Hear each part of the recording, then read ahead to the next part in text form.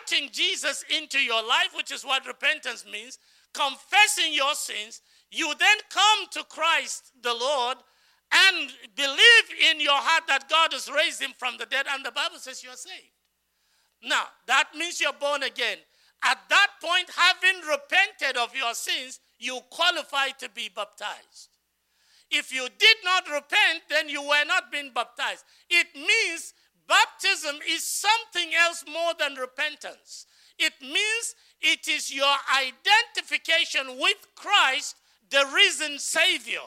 It means if baptism by the Spirit into the body is a heavenly act, which it is, you don't see an outward writing on a person with a stamp that says born again.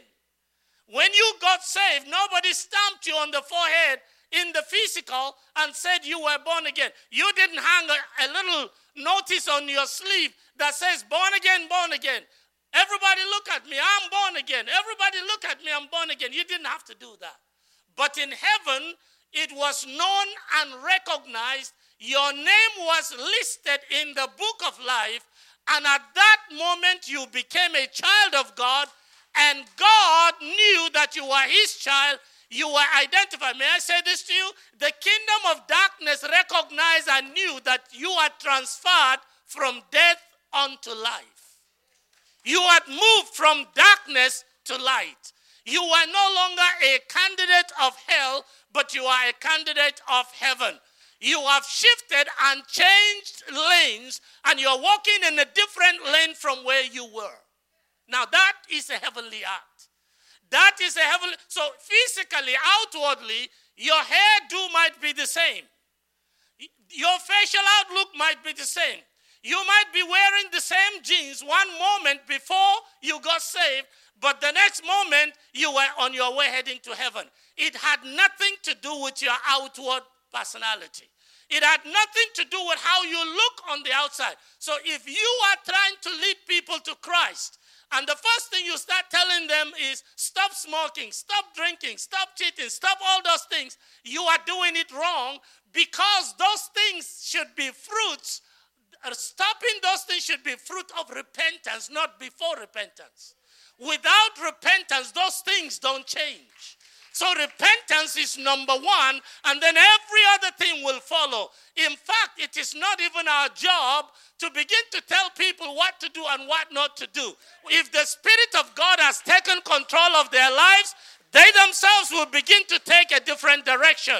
And as they are taught, they will now begin to walk in the law of liberty, because the Spirit of God is he that speaks into their hearts, and they begin to walk in the new life, because as Jesus was raised from the grave, so the life, the Spirit that raised Jesus from that grave now lifts us up out of the dungeon of death and puts us on the lane that leads to eternal life. And as we are walking, the rules of the kingdom in which we have come begin to guide our lives, and we begin to live by a different rule, because the head of the kingdom is the high priest of our profession, and his name is Jesus. We no longer serve Satan, but we begin to serve Jesus. And as we serve Jesus, the new life in us will begin to transform us from glory to glory, from precept to precept, from step to step, from knowledge to knowledge, from wisdom to wisdom. And as we take one step, we take the other step. Let me say to you, every one of us, we are all on different levels. And that's why if you expect somebody to be on your level, you're being unfair. Your level is not their level. There are some of you that don't look strong in the faith, but you are way ahead of many people. And there are some of you that appear to be strong, but are not so strong. And so you could actually act as if you're strong, but you will find out the person you're acting against is stronger than you are in the eyes of God. That's why the Bible says in the book of Revelation chapter 3, the angel of the church in Sardis says, say to the church, here is he that says, the King of Kings. He says you have a testimony with men that you are alive, but he says you are dead. That's what God sees. So beloved, in your walk of faith, As soon as you're baptized into the body, as soon as you come into the body, it is not what people say that matters. People can pre-sing you until they are blue in the face. The day you enter that box, it is you and God, nobody else. And it doesn't matter what people do on this side. It doesn't matter the testimonies of people on this side. It doesn't matter even the condemnation. Beloved of God, it does not matter what people say of you. It won't change a bit. People can even pray that you pass from one part of the other side to another. Nothing will change. It is appointed for man once to die, after that judgment. And that judgment, it is what we have done. And it is whether or not our names are in the books of life, the book of life. And if your name is not in the book of life, then you're going to have to be judged by the stuff that you did. And the stuff that you did won't stand 1 minute of scrutiny, even on earth, let alone in heaven. Praise the Lord. Now, so baptism, therefore, is the next step as we move forward. And that is the step of identification with Christ. And I want to speak in this, to say this, that it is the outward earthly manifestation or recognition of a heavenly act that is inward. It is your own response to what God has already done by writing your name in the book of life. And your response is not only to God, who already knows you, but you are now telling folks around you that, hey, I want you to see me. I identify myself with Jesus, and as he died, so did I, and as he rose from the dead, so did I, and I'm on my way as a member of the new community, and in that community, Jesus is the head, and I'm now announcing to the entire world. In fact, I'm announcing to every demon that I no longer am in their camp. And baptism, water baptism, is an announcement. It's your identification. It is your recognition. It is your response to the inward walk by an outward act. It is an outward display of the things that you've done, but by it you're making a statement that from today, I am no longer myself. When I was an unbeliever, I used to have my space. I used to have what? My space. Young people will understand what I'm talking about. But I no longer have my space. Because now I am in the space of Jesus. Praise the Lord. And so while I walked in my own little space, I never wanted anybody to come into that space. But now that I'm in the space of Jesus, it means that I am in a new community. And in that new community, I am identifying with everyone in Jesus' community. Praise the Lord. Now you better be careful there, because you're going to see people you don't like in Jesus' community. Amen? They differ from you. I'll talk about that in a little while. We are also identifying with those that identified with Jesus. Let's look at that reading quickly. Matthew chapter 3. So if you're with me, look at verse 13. Then cometh Jesus from Galilee to Jordan unto John to be baptized of him. Praise the Lord. But John forbade him, saying, I have need to be baptized of thee, and comest thou to me? And Jesus answering said unto him, Suffer it to be so now, for thus it becometh us, to fulfill all righteousness. Then he suffered him. That means he allowed him to be baptized. And Jesus, pay attention to this now. When he was baptized, went up straightway out of the water, and lo, the heavens were what? Open unto him. And who did he see? And he saw the Spirit of God descending like a dove and lightning upon him. And lo, a voice from heaven saying, This is my beloved Son, in whom I'm well pleased. So, at the baptism of Jesus, who do we see? we see the Spirit descend like a dove, and we hear the Father speaking, "This is my beloved Son." The blessed Trinity has come down. They identified with Jesus. Now pay attention to this. When you get baptized, you are identifying with this same group. The Father, the Son, and the Holy Spirit that showed up at that baptismal service, you are identifying with them. That is why the Bible says in Matthew chapter 28, when you baptize them after they are made disciples in the name of the Father and of the Son and of the Holy Spirit. It means you are in the company of the Father, and He's now your Father. You're also in the company of the Son because you have identified yourself with Him, through whose blood you have received eternal life. Then you are in the company of the Holy Spirit, who makes all things possible and has brought you. Remember, He convicted you first and baptized you into the body. And so you find the love of the Father in you, and the love of the Son in you, and the strength of the Spirit of God in your life. Now, in that community, that's all you need. In the community of God, the only persons you need is Father, Son, Holy Ghost. Because in that community, listen to me, everyone you ever met in your life, including your father and your mother, you don't live with them every day. Do you understand what I'm talking about? And time will come when you're going to have to part ways, because some will go before others. So the price of love is pain. And so you have to cry over the loved ones you loved, and they're gone. But I want you to understand that it's the Father, the Son, the Holy Spirit that keep pace with you. The moment you give your life to Christ, they keep you in this journey until the day you see them face to face. In other words, God commits to you.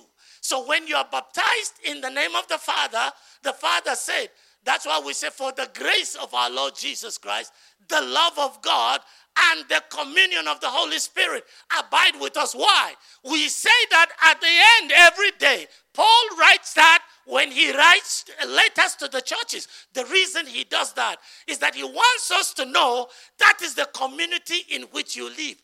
And in that community, the only language that they understand is love. In that community, the only rule by which they operate is grace. In that community, everything that happens is communion, fellowship.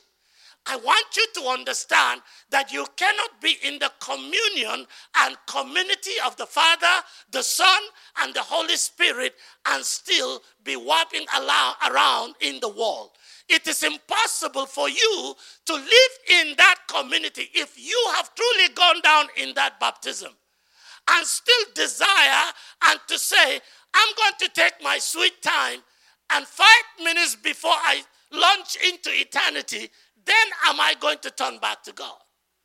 It is important for us to know that God commits to us with everything in heaven. That whereas our names are written in the book of life, He never leaves us alone. That's why when you're going left, He tells you. When you're going right, He tells you. When He wants you to go straight, He tells you. That is why He builds you up. The Father commits to the love that He has had for you, will have for you, and will continue to have forever. God's love for you never disintegrates. God's love for you, the love that He pursued you when you were still an unbeliever, that love still follows you. Wherever you go, that love never drifts by the wayside. That love is always committed. It is not like after you are saved, then they say, we finally got him. We finally got her. No, they are excited that you are in their community. And then they commit. And so grace is given to you. The Bible says in Ephesians chapter 4, verse 7, the Bible says we are given grace after he has put down captivity and took it captive, the Bible says after he descended into Hades and then he came out, then he gave gifts unto men. Beloved, gifts are given to us as an act of grace. Whatever you are doing in the body of Christ, I want you to know it is part of the grace of God. There is nothing you have that you did not receive. There is nothing you are that you were not made. There is absolutely nothing in your life that originated with you. Everything in your life, including your breath, is not your own. And so if the Lord desires to have his breath back, you're done. And all that will be left is that body that we colored so much. That body that we took care so much. Now, I'm not saying don't take care of it, but I'm just trying to tell you, we are in a borrowed time. And soon after, we are going to give it up. And when he calls, there is not a second over what God has designated that man will add for you. The people that love you will run away from you. All you need is 3 days. And when you begin to swell, they say, that's not the person I know. They begin to run away. And after a while, they even cover themselves, not with a mask, but they are getting all that they can to take a look, to close their nose, because you begin to stink. That's what Martha said of her brother. If they went to see you in the mortuary, they will look with a lot of fear from a distance, and it's cold there. And everybody's trying to get out. It doesn't matter how much they loved you. They could cry there, but they can't keep with you there. And after a little while, they are out of that place. Where was their love? They loved the person that used to live in that body. But after a while, they are gone. After a while, we are no longer there. Where are we? We are now face to face with Father, Son, Holy Spirit. We are now face to face with the Lord who has called us. Beloved, I want you to understand that the reason we are here, the reason we are what we are now, the reason we are even listening is that God has given to us much grace. And his love has surrounded us. And the communion of the Spirit is upon us. That is why we are in his community. And when we look at one another and say, it is well with your soul, we are speaking kindly to one another because in his community he said you should love one another as I have loved you. Beloved, if you have no time to love other people, I'm sorry for you. The only language that is understood by the Trinity is the language of love. That's why Paul wrote, it doesn't matter how gifted you are. If you could raise the dead, it doesn't matter how gifted you are. If you could multiply bread, it doesn't matter how gifted you are. If you could move the earth, but you have no love, that gifting is like a sounding cymbal. Nothing. The love of God is the key to this. So in that community, we must understand. We are identifying with the Trinity. Praise the Lord.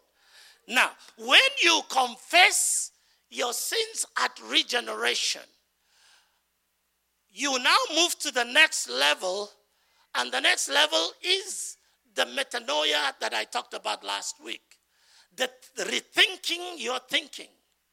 You are saying, I have a new worldview, and my worldview is no longer what I used to know. This is where the trouble of discipleship is. Because you cannot be a disciple and maintain the same thoughts that you used to maintain. Amen? You have to have the mind of Christ. You have to think the thoughts of Christ. And you have to speak the language of Christ. Remember, grace, love, and communion. Fellowship. Remember, grace, love, and fellowship. These three is what keeps the body moving. The body is alive. As soon as you take one of these, it begins to decay. Grace, where we lack grace, where we are absent of grace, where there is no grace. In water baptism, we stepped into that community and identified with it. But we have to learn as disciples within that community, because baptism would therefore be the beginning of your discipleship. What you're saying is, as a priest of the Most High God, I am supposed to take the grace of Christ and minister it to the next person. I'm supposed to take the love of the Father and give it to somebody else. And that somebody else might be a stranger. How many of you know there are no strangers in the house of God? That's why the Bible says, God said to Israel, he says, you must invite the stranger and treat them well. Did you know that in Israel, strangers and the poor were people that were supposed to be allowed during the year, the seventh year, the Sabbath year, when you leave your land to be fallow, everything that is on that farm was supposed to be left untouched. And it is the stranger, it is the poor, it is the people that couldn't help themselves that go into that farm to glean from whatever is left of your 7 years.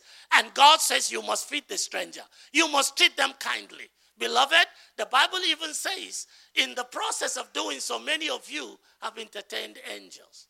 I bet some of you have entertained angels and you didn't know. I bet some of you have bypassed angels and you did not also know that you could have done them well. They were angels, but you looked at them as people. And you know why you missed the angel?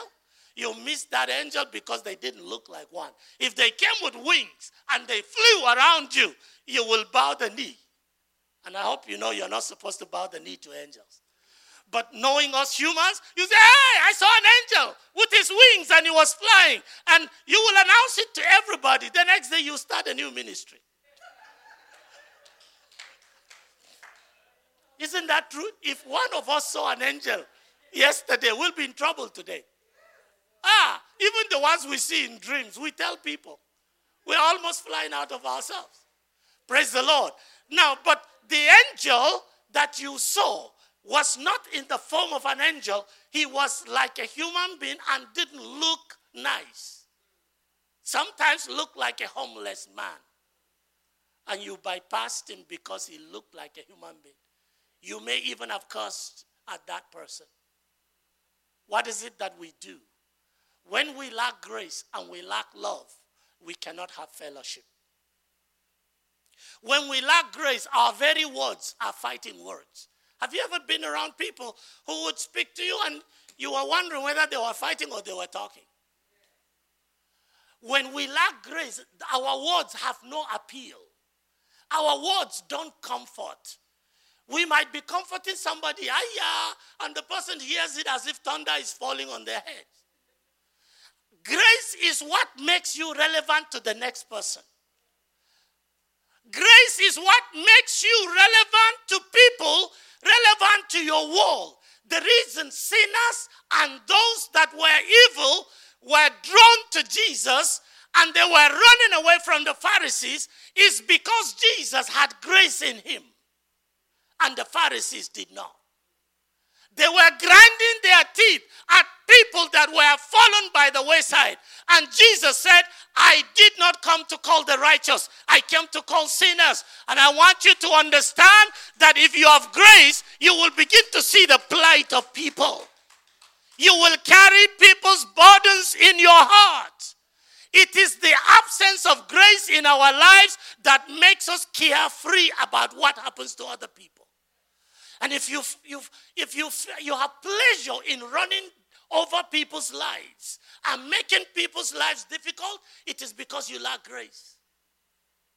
Grace is what makes us speak. Paul says when we speak, we should have grace. Let's look at Colossians chapter 4 quickly.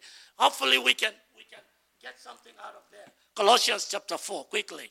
Let's look at it. In verse 6, the Bible says, let your speech be always with grace, seasoned with salt, that you may know how you ought to answer every man. Did you hear that? Let your speech always be seasoned with grace. Your speech must be with grace and seasoned with salt. You know, your speech can only be seasoned with salt when the grace of Jesus is driving you to speak words to people. You know you can rebuke people and they heard the grace of God. Did you understand that? You can hug people and they say, hey, stay away from me.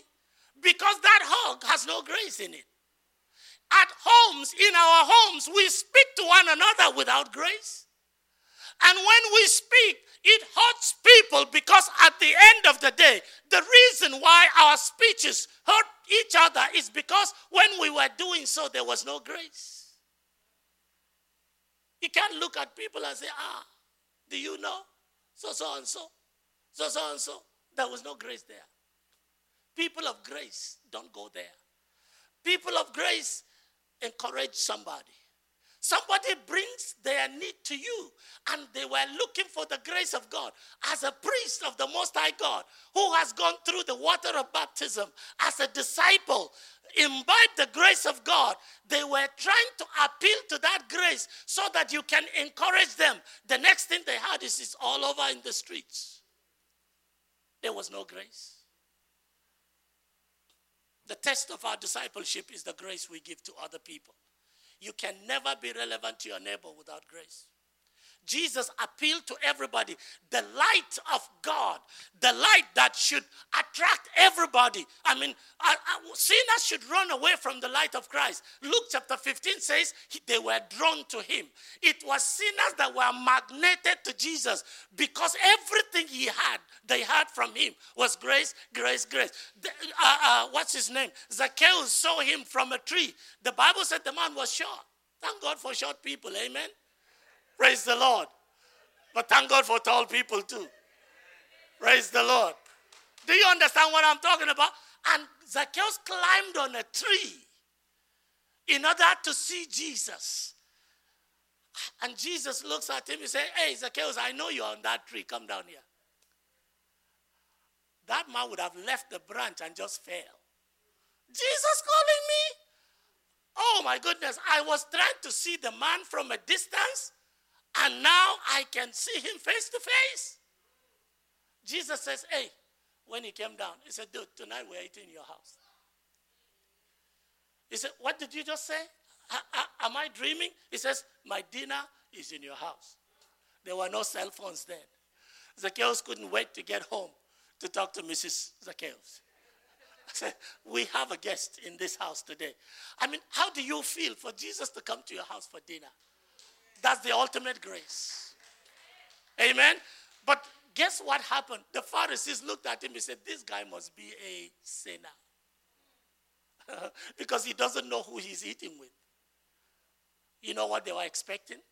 Clean people deal with clean people. If that's our attitude, we will never save anybody. That's why different people other than us come in our midst, and they cannot enjoy our space. Because our space is without grace. They come in, they sit down for months. We used to have different kinds of people. But one by one, they leave. You know why? It is not pastors that keep people in church. It is fellowship that keeps people in church. So don't call me and say, how come this one is not there? Don't call me. You know the reason? Because if we engage people with grace, they will stay. Did you get what I just said? It is the grace of God over your life that makes people want to serve the God you serve. And so they now began to look at Jesus. And all of the stuff, they were looking at him and said, this man must surely be a sinner. If you knew Zacchaeus wrote some tax stuff. He worked with IRS of his time. He wrote that tax stuff, but he hid some of it and passed on to the government a little of it. And so the man was a cheat. He overrated, inflated people's taxes, and gave less to government. The man is a thief. That's why when Jesus came to Zacchaeus' house, he said, Zacchaeus, tonight salvation has come into your house. As soon as Jesus spoke, you know that's a rebuke. You don't understand that? Jesus, who sees right through you like an X-ray, is now telling you, Zacchaeus, I know about you. I know the tax cheat you did. I know all those ones. And without Zacchaeus saying anything, he said, Master, just wait. He went and began to bring out the money he was hiding in all of his closets. He brought it and he laid it at Jesus' feet. And he said, Master, if I have cheated anybody, I'm going to repay 100-fold today. And Jesus said, don't worry, salvation has come to your house. You know what that means? Jesus is saying, I see the need in your life, but I want you to know that today you're a different man. Salvation has come to your house. And Zacchaeus now opened his heart. I am sure after that one, the man became a man of grace. Until you can be a person of grace, you can't lead others to the cross. Because the cross is not a judgmental cross. The cross is a cross of grace. And grace is what judges people. Because when you stand in front of God's grace, you x-ray yourself and it's a mirror. You look at yourself and you say, this person standing is not right. And until people can see themselves in God's mirror, you cannot lead them to Christ. Praise the Lord. Praise the Lord. Now, so at that point, most people, however, after we've done this, most people stop at the cross. They stop at that baptismal point. Now, what's the danger of baptism of water and then you stop there? When you stop there, you begin to establish religion. Did you get that? That's when you begin to live in between God and the world. In other words, at that point, you are striving to be a disciple, but you are also striving to minister to the world. And so while you want to serve Christ, you are unable to offer everything to Christ. Because when you stop there, the baptism of repentance does not change and alter everything in you. That is why in Acts chapter 19, Paul asked those guys in the place where he went. And he says, have you been baptized in the Holy Spirit? They said, we don't know that there is any Holy Spirit at all. So he said, unto what baptism were you then baptized? And they said, unto the baptism of John. He said, but John baptized unto repentance for in the name of the Lord. But he says, but there is another baptism you need to move forward. And that baptism you need to have, because if you don't, then what is going to happen is that you are going to remain at the place where there is the baptism of water, and that is where religion gets established. Did you get what I just said? Without the Holy Spirit, which is the third form of baptism, you are not able to stand in the place where God wants you to be. You cannot grow. Listen, people should be comfortable around you if you are full of the Spirit. Did you hear what I just said? People should come into that space and know that your life is a testimony sufficient enough. They want something to have to do with you. Praise the Lord. In the world, if you stay at the place of water baptism alone, you are going to now begin to look at social classification. Who are they? That's how you hear in the church when people are talking. Who does she think she is? Who does he think he is? Okay, that's when we start thinking of our education. We start thinking of our groups. We start thinking of our cliques. We start thinking of all of our formations. Any church you go to, any church, that includes our own, where there are groups, every one of those churches, they lack the Spirit. Did you hear what I just said? Because every one of those groups has a leader. And every one of those leaders is a representation of their connection, that group's connection to Satan. Because the group exists not to serve God, the group exists to serve the people. Every group exists to serve the needs of people. It is not the needs of God. Because in the need of God, there is one space, and that is the space called God's space. And in God's space, what are the three things that operate? The first thing that operates is grace. The second thing is love. And the third thing is fellowship. The grace of our Lord Jesus Christ, the love of God, and the fellowship of the Holy Spirit. When you fellowship in the Spirit, you cease to look at people's identity. Does anybody get to hear what I said? It doesn't matter if it's in a nation. Blessed is the nation whose God is the Lord. And if in a nation people see color, in a community people see social status, anywhere you go where these cliques exist in a church, it is a testament to the flesh. It is a testament that we are not in the Spirit. It is a testament that God is not ruling over that place. Because if God rules over the place, there are no classifications. Because only by the grace of God and at the cross of Christ that the richest meet the poorest and they embrace each other. And the church becomes like the world when we live by the characteristics of the world. If I go around you here and I talk about politics, some of you will be upset, some of you will be happy, some of you will clap, some of you will say, no, I won't come back here again. And if we hear you talk about yours, we are going to go that way. Did you know that election time is time for crisis even for the church? We are not meant to go through that. We are meant to be people whose hearts are governed by the laws of Christ in the space of God. And it is not about humanity. It is not about human beings, and it is not about human standard. It is not about the color. It is not about social life. It is not about the person. It is not about what they can offer or what they cannot. It is about taking care of each other by the grace of God, that everyone that comes in there does not feel alone. How many of you know you can be in a church and be lonely? You can be in a church and nobody likes you. And when you pass, they are cursing at you. That's a church that lacks the grace of God and has no Spirit of God. Any church and any individual, any Christian that will stand under the anointing of the Spirit will not curse people.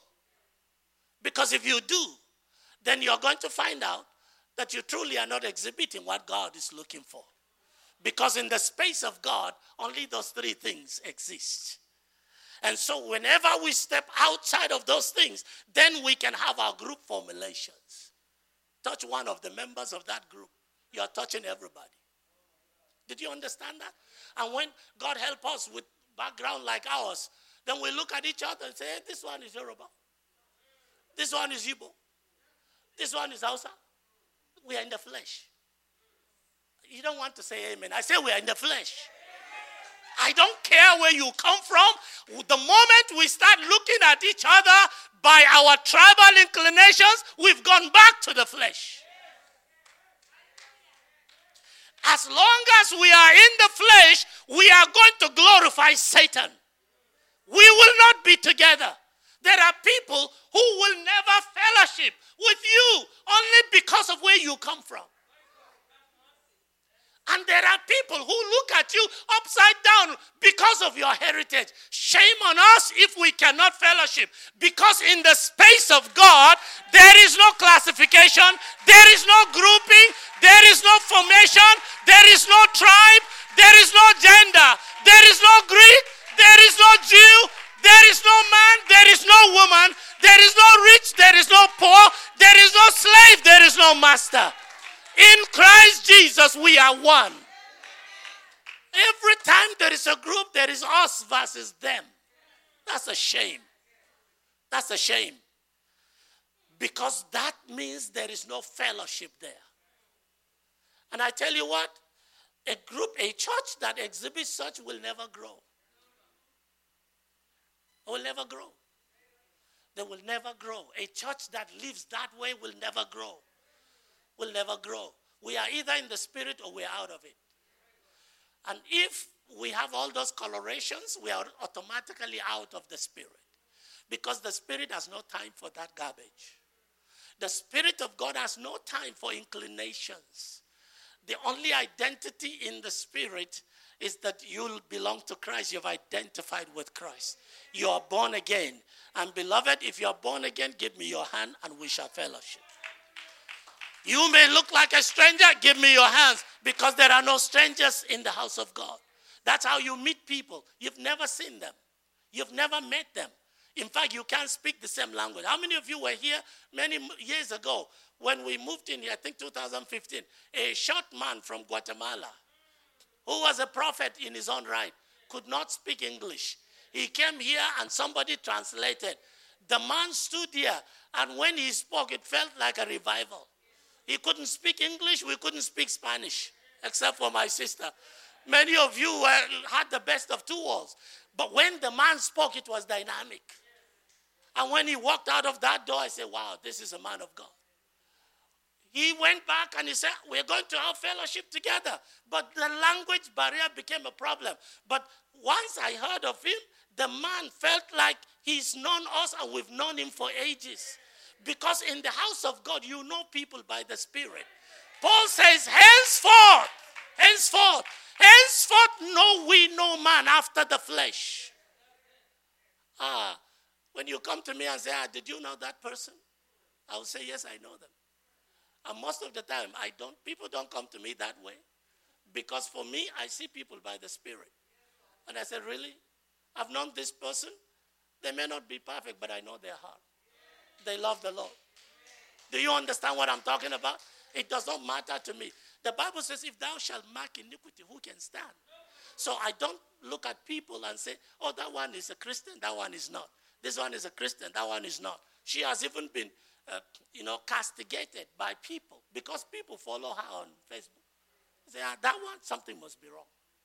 People follow you. I see Bishop Abdul Salam.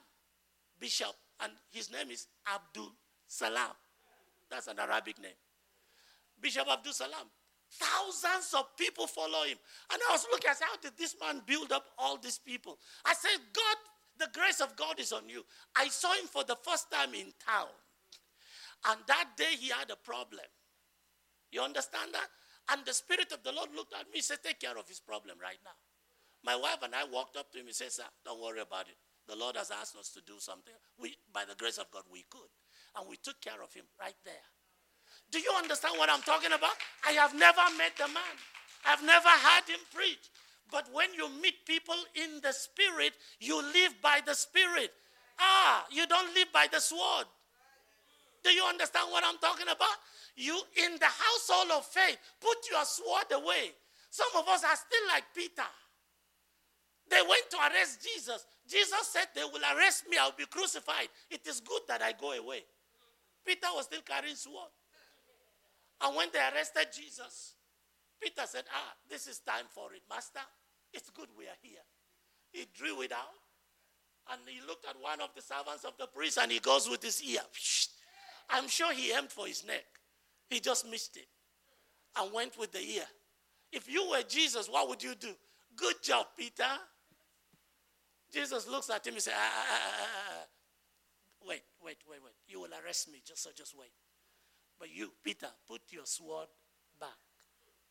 If I need sword, I'll call for angels. The time has come. He says the time has come when the Son of Man will be glorified. Put your sword back. And you think Jesus was going to say, oh yeah, let's go. First, he did not forget. He took the ear, dripping blood. He looked up to heaven and said, my Father, show your glory. And he puts it back. A miracle. The ear stops bleeding. Everything is cleaned up nice. There is no stitching. There is no wound.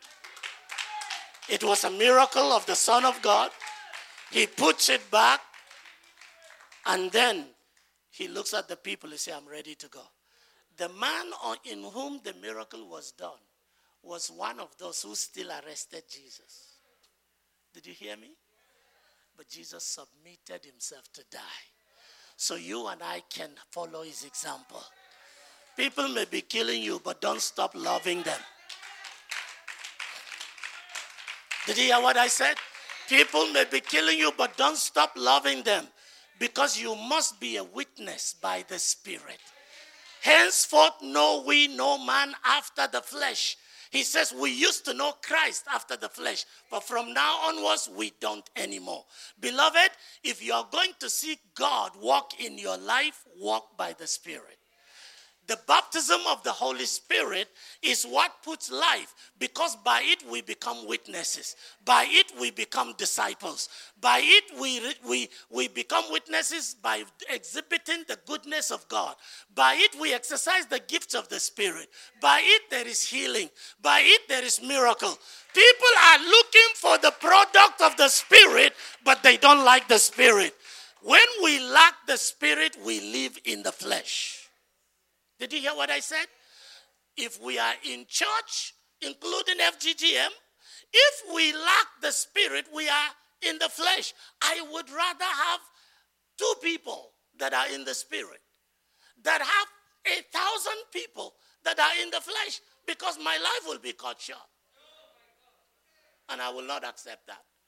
When you are in the Spirit, you leave things to those people, and they will not stab you in the back. When you are in the Spirit, you can trust what they tell you, because what they said wasn't meant for your destruction. Did you know that when there is no Spirit, you say yes when you mean no? Did you understand that? And you say yes when it is actually no. Because what goes on in our hearts, only God knows. Because the heart is desperately wicked. It is the Spirit of God that makes us walk with Jesus. I pray today that we not only are baptized in the body, but that we will be baptized in water if we are not. But more importantly, that we'll be baptized by the Spirit.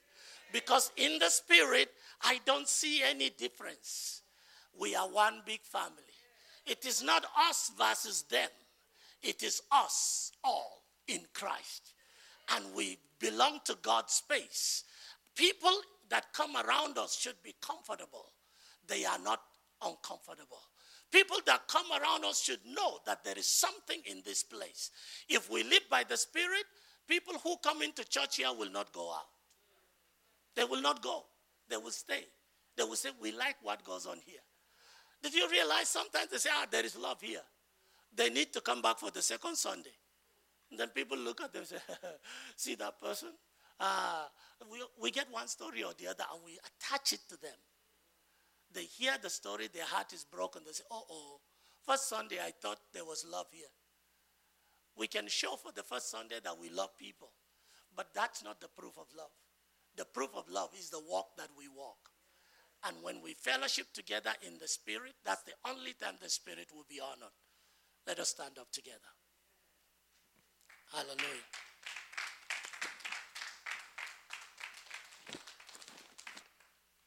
Hallelujah. As we stand together, we are going to pray. I'll need just about some few minutes of your time. We are going to pray that God will help us to be baptized in the body. And those of you that are not baptized by water, we are ready for classes. But that we will also be filled with the Spirit. You're going to pray that God will help you to be filled with the Spirit. If you're hearing from a distance, from your home, ask the Lord, fill me with your Spirit. Let it be that I walk by the Spirit.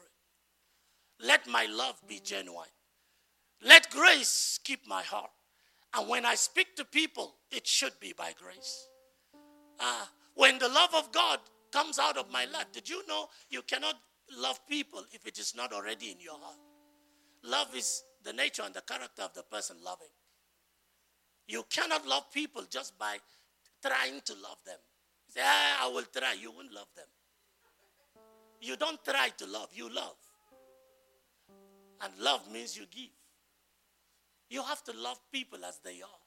When you let people into that space, you don't let them on your terms. You let them on their terms. That's love. God accepted us, not on his terms, but on our terms. Yes, we came to him in Christ, but he still sees us. Since you met Christ, how many times did you sin? God still spared you. God still kept you. God still loves you. God has still given you grace. Why would you not give grace to other people? Close your eyes and ask God, I need grace. I need love. I need the gift of fellowship by the Spirit. Can we pray that prayer? Thank you, Jesus. We need your grace. We need your love. We need the gift of fellowship. As we go from here, I ask, oh God, that you will help us. We give you praise forever. Blessed be the name of Jesus. Thank you, Holy Spirit.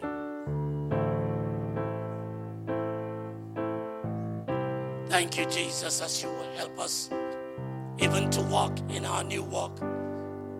As we move from here, the necessity of the 3 baptisms, I pray if anyone is not saved, that you write their names in the book of life. If you know you don't have a relationship with Jesus, ask him.